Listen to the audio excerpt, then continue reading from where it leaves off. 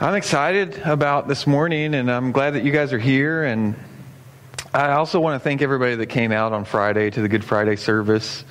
I think everybody that came had a special time together. And and I'm looking forward.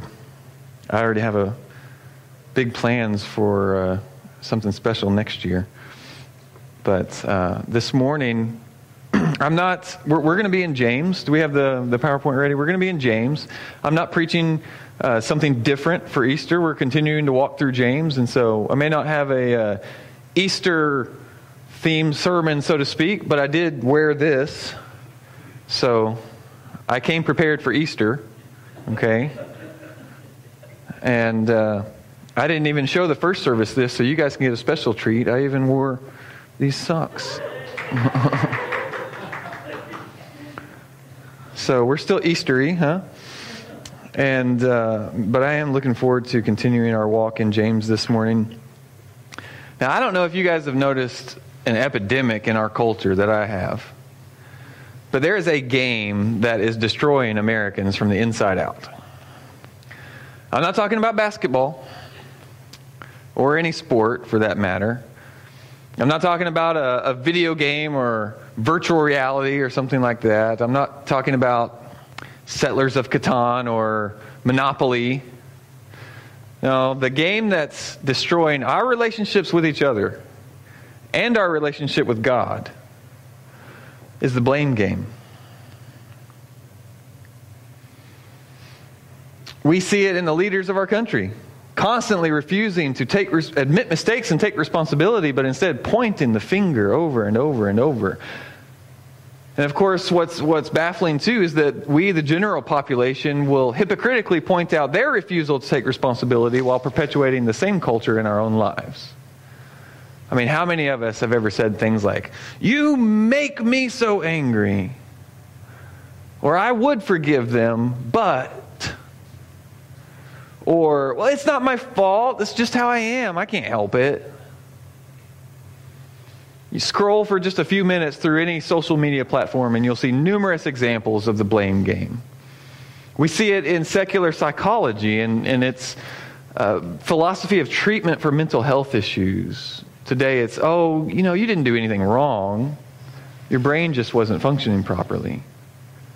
And hey, sometimes our brains aren't helping us, all right? That's real. But the reality is, hey, your brain wasn't helping and you did something wrong. As biblical counselor Ed Welch put it, if Billy hits another child, the behavior is wrong. But if Billy had previously been mocked, picked on, or beaten by John, you would certainly take that into account as you discipline and disciple Billy. And so sometimes there are factors working against us, but it's not an excuse for our sin. And we see the blame game all around us. It's in politics, social media, psychology, sociology, sports, academics, economics, and the endless number of lawsuits we have by people trying to blame others for their own mistakes. That's why everything we buy nowadays has to have those crazy warning labels on it all the time, because we need to be told not to blame our barista for our coffee being hot. And to not iron our shirt while we're still wearing it. And not to eat our clothes hangers. And we have to be told to take our children out of their clothes before we wash their clothes. Right there. Remove child before washing. Now, what does the blame game have to do with James 1? Well, James realized that Christians often play the blame game. We blame other people for our sins. We blame Satan. Sometimes we even blame God. Which brings us to chapter 1, verses 12 through 18. Blessed is the one who endures trials, because when he has stood the test, he will receive the crown of life that God has promised to those who love him. No one undergoing a trial should say, "I am being tempted by God," since God is not tempted by evil, and he himself doesn't tempt anyone. But each person is tempted when he is drawn away and enticed by his own evil desire. Then after desire has conceived, it gives birth to sin. And when sin is fully grown, it gives birth to death. Don't be deceived, my dear brothers and sisters. Every good and perfect gift is from above, coming down from the Father of lights, who does not change like shifting shadows.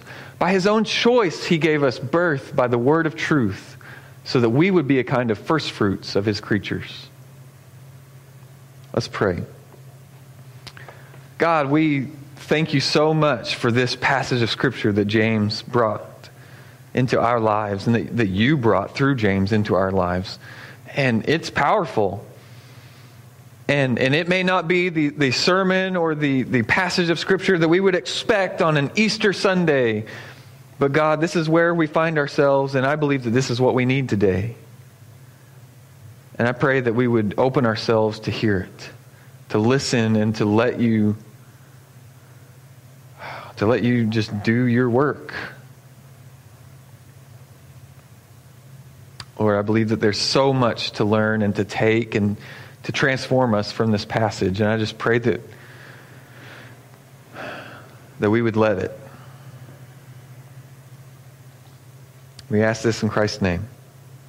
Amen. So as we began reading this section of Scripture, we might initially feel confused about where verse 12 fits into the conversation, because we've been working our way through James.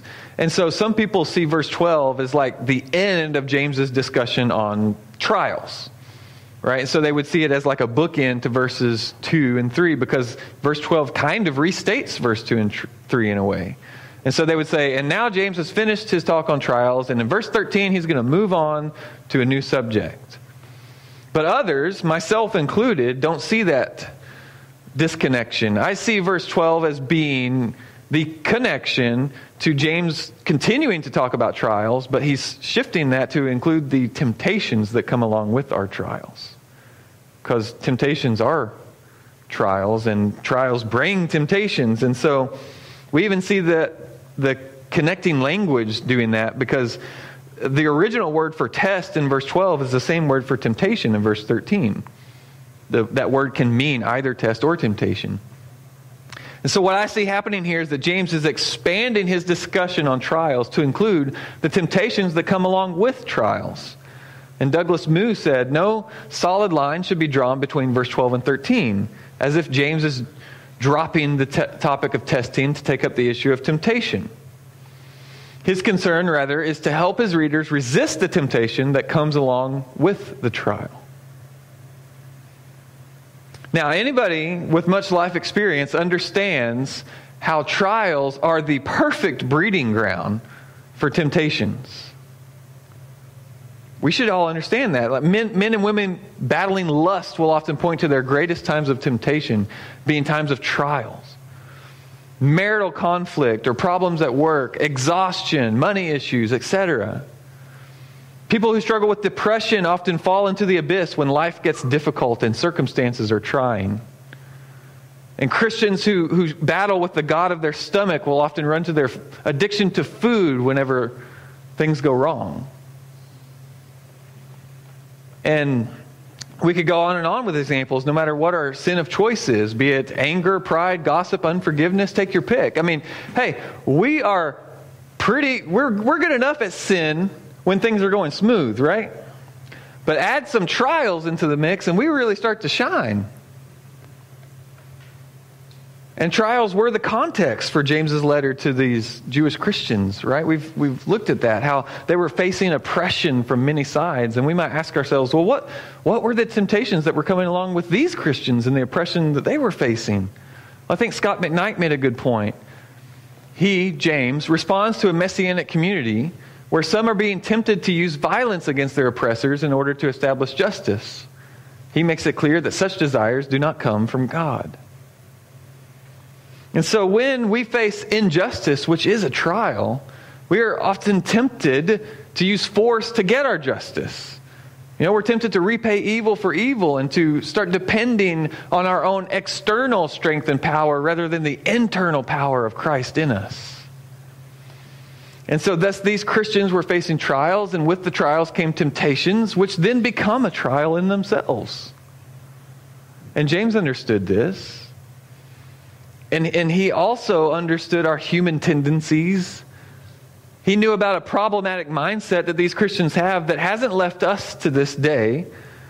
Because in the midst of trials, we face temptations, and then we start to do some strange mental work. Okay, we think about like God's sovereignty and how He's the creator, the ruler of the universe, and how He knows all things and how He works all things together for His will and His purpose. And so then we start this line of thinking, well, if God is in control, then He let these trials come into my life. And if He let these trials in, then He let the temptations come. And so thus God is responsible for my temptations. And if God is responsible for my temptations, then He is to blame for my sin, because how could I have avoided it? Now, for a more concrete example of how this works itself out, I want to share a story that was told by Kent Hughes about how this happened to a young woman. A young woman came to Christ in a marvelous way. Her conversion was, from a human perspective, partly due to the fact that she had come to a very low place in her marriage, making her intensely aware of her spiritual need. But having met Christ in her extremity, her life immediately took an attractive buoyancy. She was truly a new person, and it was beautiful to behold. Sadly, her troubled husband did not follow suit as she had so dearly hoped. After a year of continuing marital disappointment, she sought help from a counselor. Instead of receiving help, she became the victim of a professional seduction. It began with extravagant sympathy, compliments about her attractiveness, ostensibly to shore up her fractured ego, then subtly suggestive comments. The next appointment, she dressed and scented herself with the palpitating self-attention of a first date. She was seduced, and there followed the inevitable history of liaisons and further damage to her fragile self-esteem. When she came to my wife and me, she was a ruined person, seething with bitterness and rage. To be sure, she was a victim of an unprincipled male in professional sheep's clothing, but she was also a victim of self. But amazingly, it was neither to him nor herself that she placed ultimate blame. Rather, she said through clenched teeth, I asked God to lead me to the right person, and He led me to this man. It's God's fault. He's to blame for what happened. This was the beginning of years of bitterness and estrangement from her Lord, ironically the only one who loved her with an everlasting love. Most stories like this do not end well. Happily, I can say that in this case she did repent, and after more than a decade, her husband came to Christ. All this after the needless miseries of those terrible years. See, Hughes and his wife knew something important for this woman. And James knew something important for us all. God is not to blame for our sin. No matter how hard we try to make a case against Him, it will crumble. And why? Well, James tells us, God is not tempted by evil, and He Himself doesn't tempt anyone.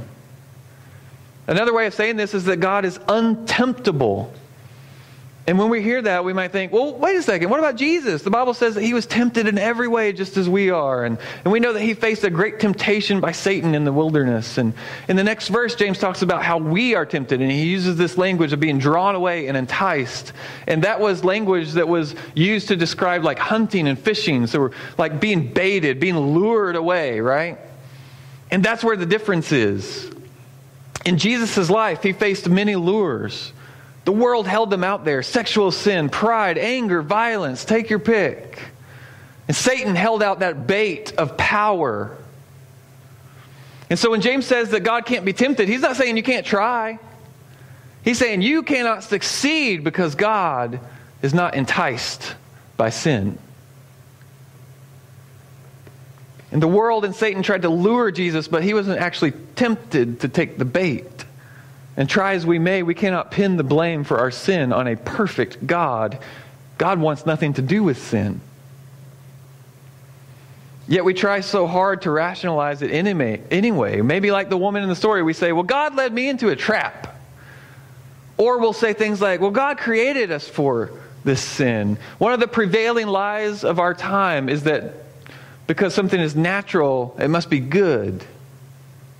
We mistakenly think that just because something is natural means that it must be good because it must be from God. But we forget that sin has crept in. It's seeped into every nook and cranny, every pore of the world and of ourselves, all the way down into our very natural heart instincts and desires.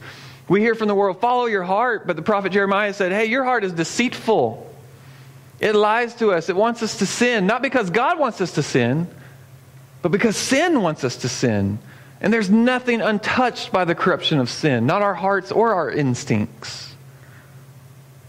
Jude said in Jude verse 10, but these people blaspheme all they do not understand, and they are destroyed by all that they, like unreasoning animals, understand instinctively. See, the argument of instinct is used especially to justify all kinds of sexual sin. Right? It's natural. It's instinctual. Look at the animals. They do this. They do that. They're free. And men and women are tempted to blame God when we're caught up in our lusts, proclaiming that He made us this way. God gave us these desires. And we say things like, well, I'm only a man. Boys will be boys. And we seek to justify our desires that go against God's design and commands. And the argument for nature and instinct should fall apart when we realize that many people are naturally attracted to children. Is nature good or not? Right? And so we end up living in this world where we pick and choose the arguments that we want to make based on the sins that we want to indulge in. And so over here we'll say natural is good, but then over here we'll leave the argument out completely because, hey, it is instinctual to shake a baby when they won't stop crying. No one's trying to say that's good.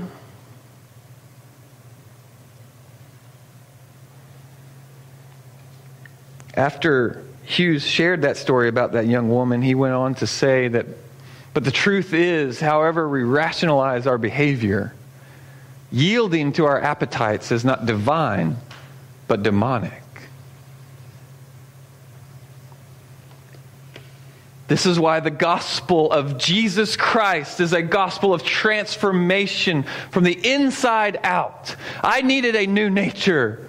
I needed a new heart. I needed new instincts. I needed a perfect authority to tell me what was right and wrong. And praise God, that's what He gave me whenever I repented and put my faith in Christ. See, God wants nothing to do with sin, but we are quite different. And so James goes on to answer the question, well, if sin doesn't come from God, then where does it come from? Verse 14, but each person is tempted when he is drawn away and enticed by his own evil desire. Now, this doesn't follow our line of thinking, right? We might accept that God's not to blame, but then we would proceed to lay the blame on our spiritual enemy, Satan.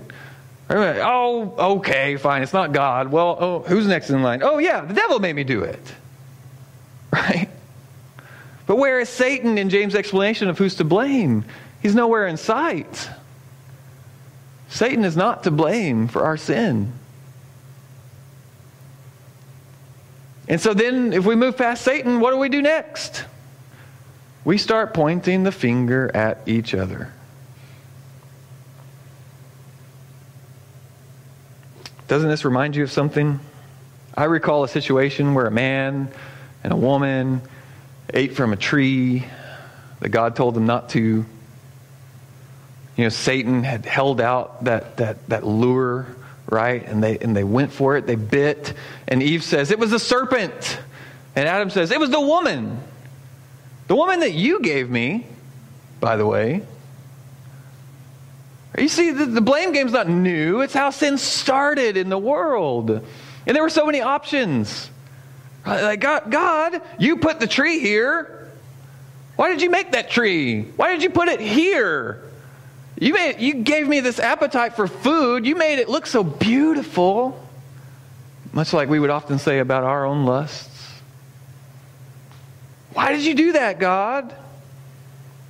Satan lied to us. Eve ate first. Adam should have stopped me.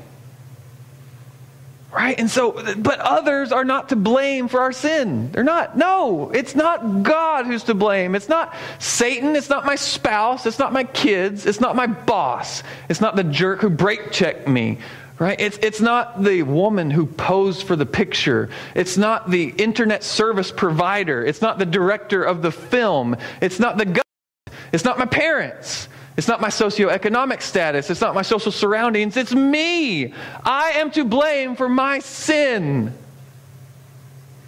When I choose to bite the lure, it is my choice. And I can try all I want to blame the one who made me, or the one who manufactured the bait, or the one who set the hook and held it out there.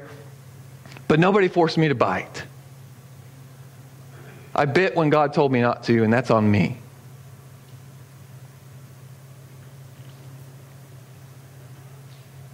Other people who are involved in my sin will face their own accountability and judgment for their enticement. But I have to take responsibility for my choice to give in. Douglas Moo also said, "My circumstances may be the occasion for my sin, but they are not the cause of it."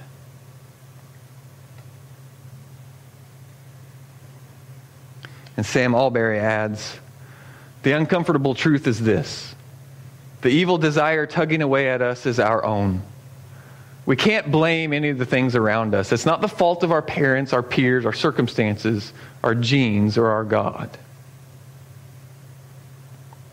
I was temptable, unlike Christ, right? The lure was enticing. I wanted it. Mark 7:21-23 says, "For from within, out of the hearts of people, come the evil thoughts, acts of sexual immorality, thefts, murders, acts of adultery, deeds of greed, wickedness, deceit, indecent behavior, envy, slander, pride, and foolishness. All these evil things come from within and defile the person."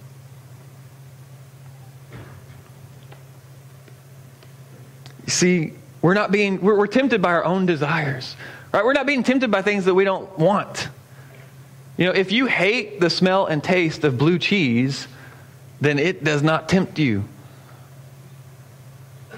But that bowl of your favorite ice cream, on the other hand, that's good. I want that. That's tempting. I wanted the pleasure. I wanted the power. The anger seemed justified to me. The jealousy felt better to my nature than contentment. The pride was more appetizing than humility. I did it. I sinned. No more excuses. God, I'm sorry. Please help me. That's the attitude that leads us to salvation in the first place. And we can't leave it back there. Because the blame can never be shifted. The truth of James 1:13 and 14 never changed. We don't just need to accept responsibility one time when we get saved. We enter a lifelong process of accepting responsibility while we continue to be saved. And what is the result of biting the lure? Whenever I do give in to my own desires, where does that take me? Verse 15, "Then after desire has conceived, it gives birth to sin. And when sin is fully grown, it gives birth to death." I don't want to overcomplicate what James is saying here. Like, we could get into a discussion of like, well, is death the baby or the grandbaby of desire? And who's giving birth to what? And how does all this work? I think he's ultimately making a very simple point. We sin because of our own desires, and sin leads to death. We think, it's literally a trap. And we think that it's going to give us relief, but it just kills us. And then when Sam Alberry was thinking about the personhood, it's interesting how James kind of gives a personhood to sin and desire here. And in response to that, he said, we like to think that giving in to sin is a way of getting it out of our system. That if we indulge in it, it'll go away and leave us alone.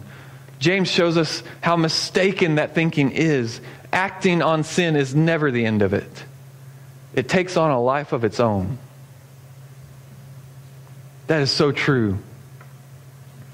No alcoholic ever took their first drink thinking, oh, I can't wait to be a slave to this for the rest of my life.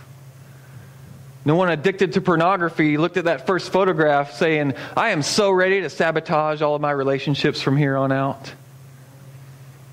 No one who became known as an angry person developed and nurtured and practiced their habit with the hopes of being alienated from their loved ones. And I would venture to say that we've all done something that earlier in our life we thought we would never do.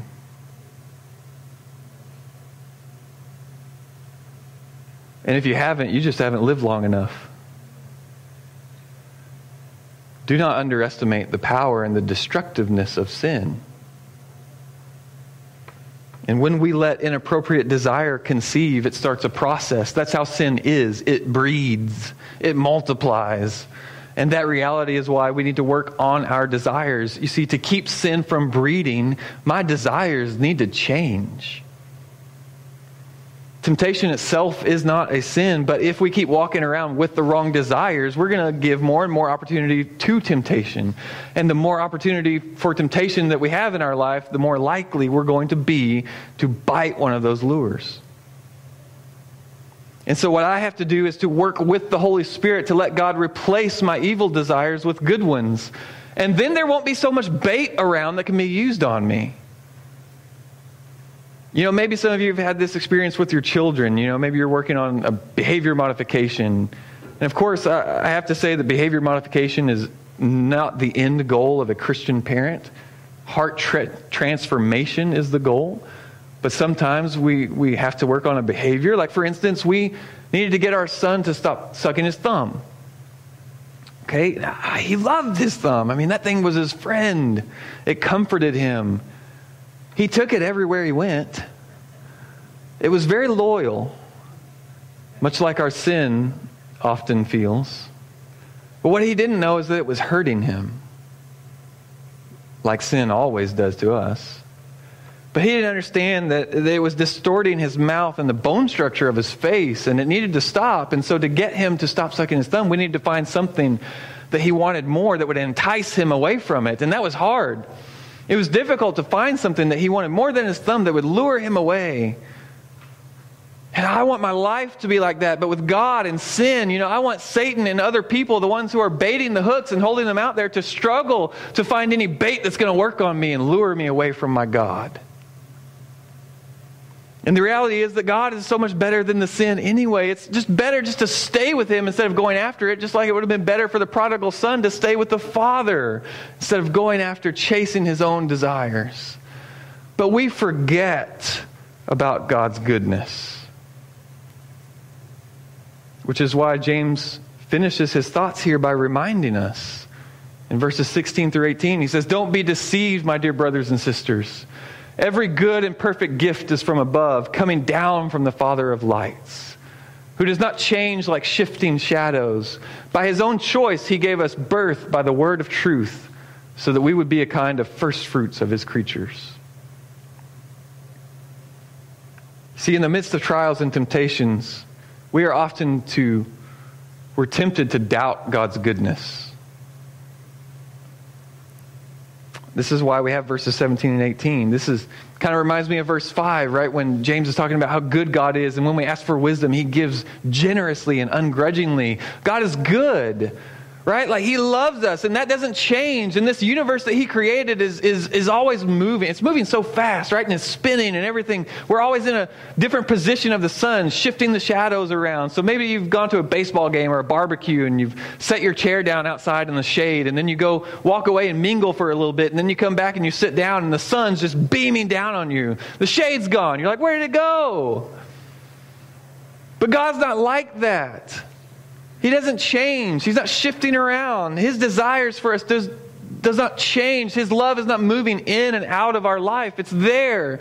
He's not like us. We change all the time. My desires change daily, sometimes hourly. My mood can be volatile and unpredictable, right? The things that I like and dislike are constantly in flux, but God has always loved the same things and always hated the same things. He's always been good and will always be good. He's never sinned and He's never going to. And we have to remind ourselves of that regularly because we are forgetful people. Dietrich Bonhoeffer said, Satan does not here fill us with hatred of God, but with forgetfulness of God. See, we can never be in a healthy place if we are questioning God's goodness. And we will question it if we let ourselves forget about it.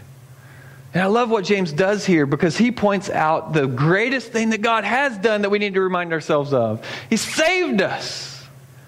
Of course, I can only speak to Christians on that point, but for Christians, preaching the gospel to ourselves is the best way to remind ourselves of God's goodness, recounting how He came down from heaven to live on this pitiful earth for us, and how He rescued us out of our sin, and how He lived that perfect life, never giving in to that bait and biting those lures of temptation, and how He willingly put Himself on a cross to die an unimaginable death for us. And on the third day, He rose from the grave. That is God's love and goodness on full display. That is what we need to remind ourselves of.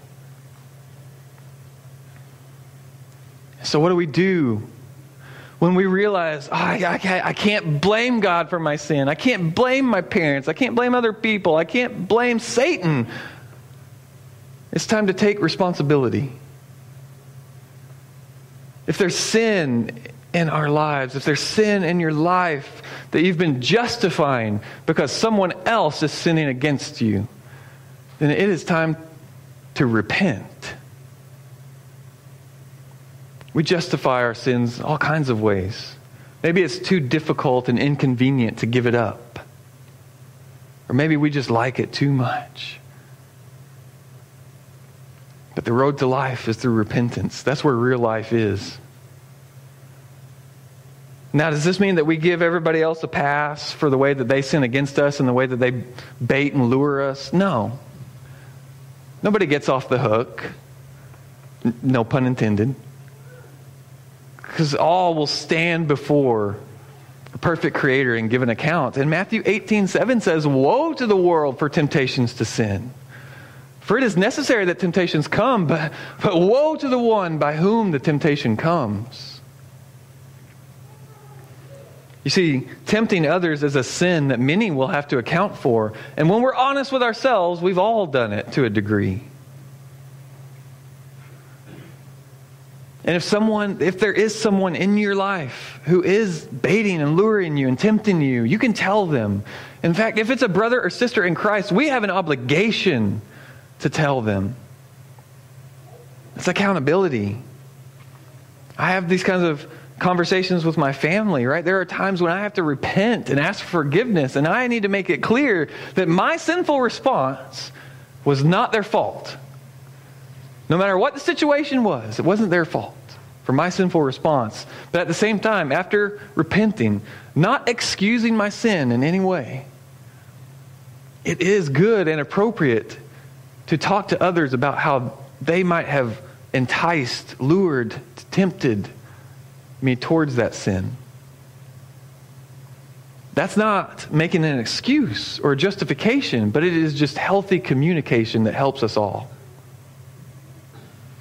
And when someone does come to us and they want to talk to us about maybe an action or an attitude or words that tempted them, then we have to humble ourselves and listen. Because at that point we are tempted to just kind of discount what they're saying and justify ourselves because of their sin. And then what are we doing? We're just playing the blame game. So don't forget God's goodness, right? Don't forget what He's done for us, the gospel. Don't forget that when we stand before our perfect Creator in all of His glory, how ridiculous would it feel to try to make excuses for our sins? Don't forget the crown of life that's waiting. In verse 12, blessed is the one who endures trials, because when he has stood the test, he will receive the crown of life that God has promised to those who love him. It's promised. Eternal life is promised. What a great news that we look forward to. But even as we look around at this life, we have great promises. Like 1 Corinthians 10:13. No temptation has overtaken you except such as is common to man. But God is faithful, who will not allow you to be tempted beyond what you are able, but with the temptation will also make the way of escape, that you may be able to bear it. That is a verse worth memorizing right there. Hiding in your heart. And it's a great verse to end on today because it reminds us that no bait is too strong. No circumstance is too difficult. No person is too unforgivable. No desire is too overwhelming. No gene is too devastating. But God is good and He's provided a way of escape. Praise God. Let's pray. God, you are everything that we need. You give us everything that we need for life and godliness. Oh God, help us to make use of what you've given us, Lord, the Holy Spirit inside of us and your word before us and our brothers and sisters in Christ beside of us. God, help us. Give us grace, give us mercy. Help us not to play the blame game and point the finger around us for our sins, but just to take responsibility. And the taking responsibility would not lead us into a life of guilt and shame, but a life of repentance. And that's where life is.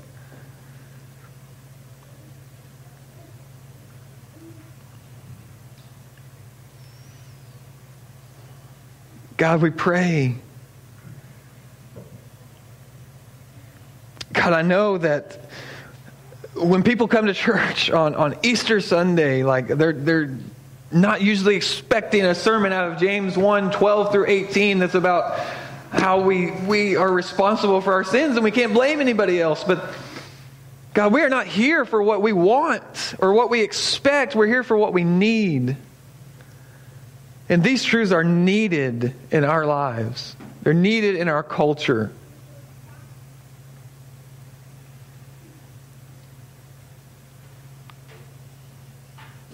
Oh, Lord, help us to remind ourselves constantly of how good you are, not to be forgetful people, not to be people who just hear the word and don't put it into practice, but that we would be hearers and doers.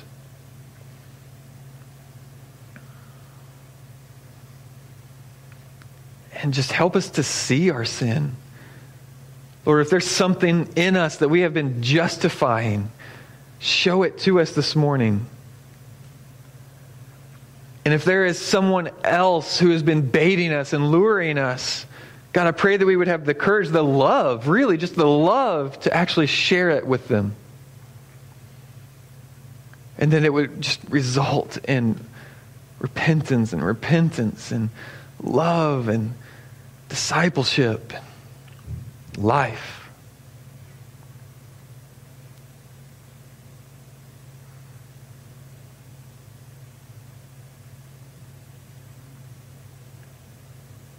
We ask these things in the name of our precious, holy, untemptable,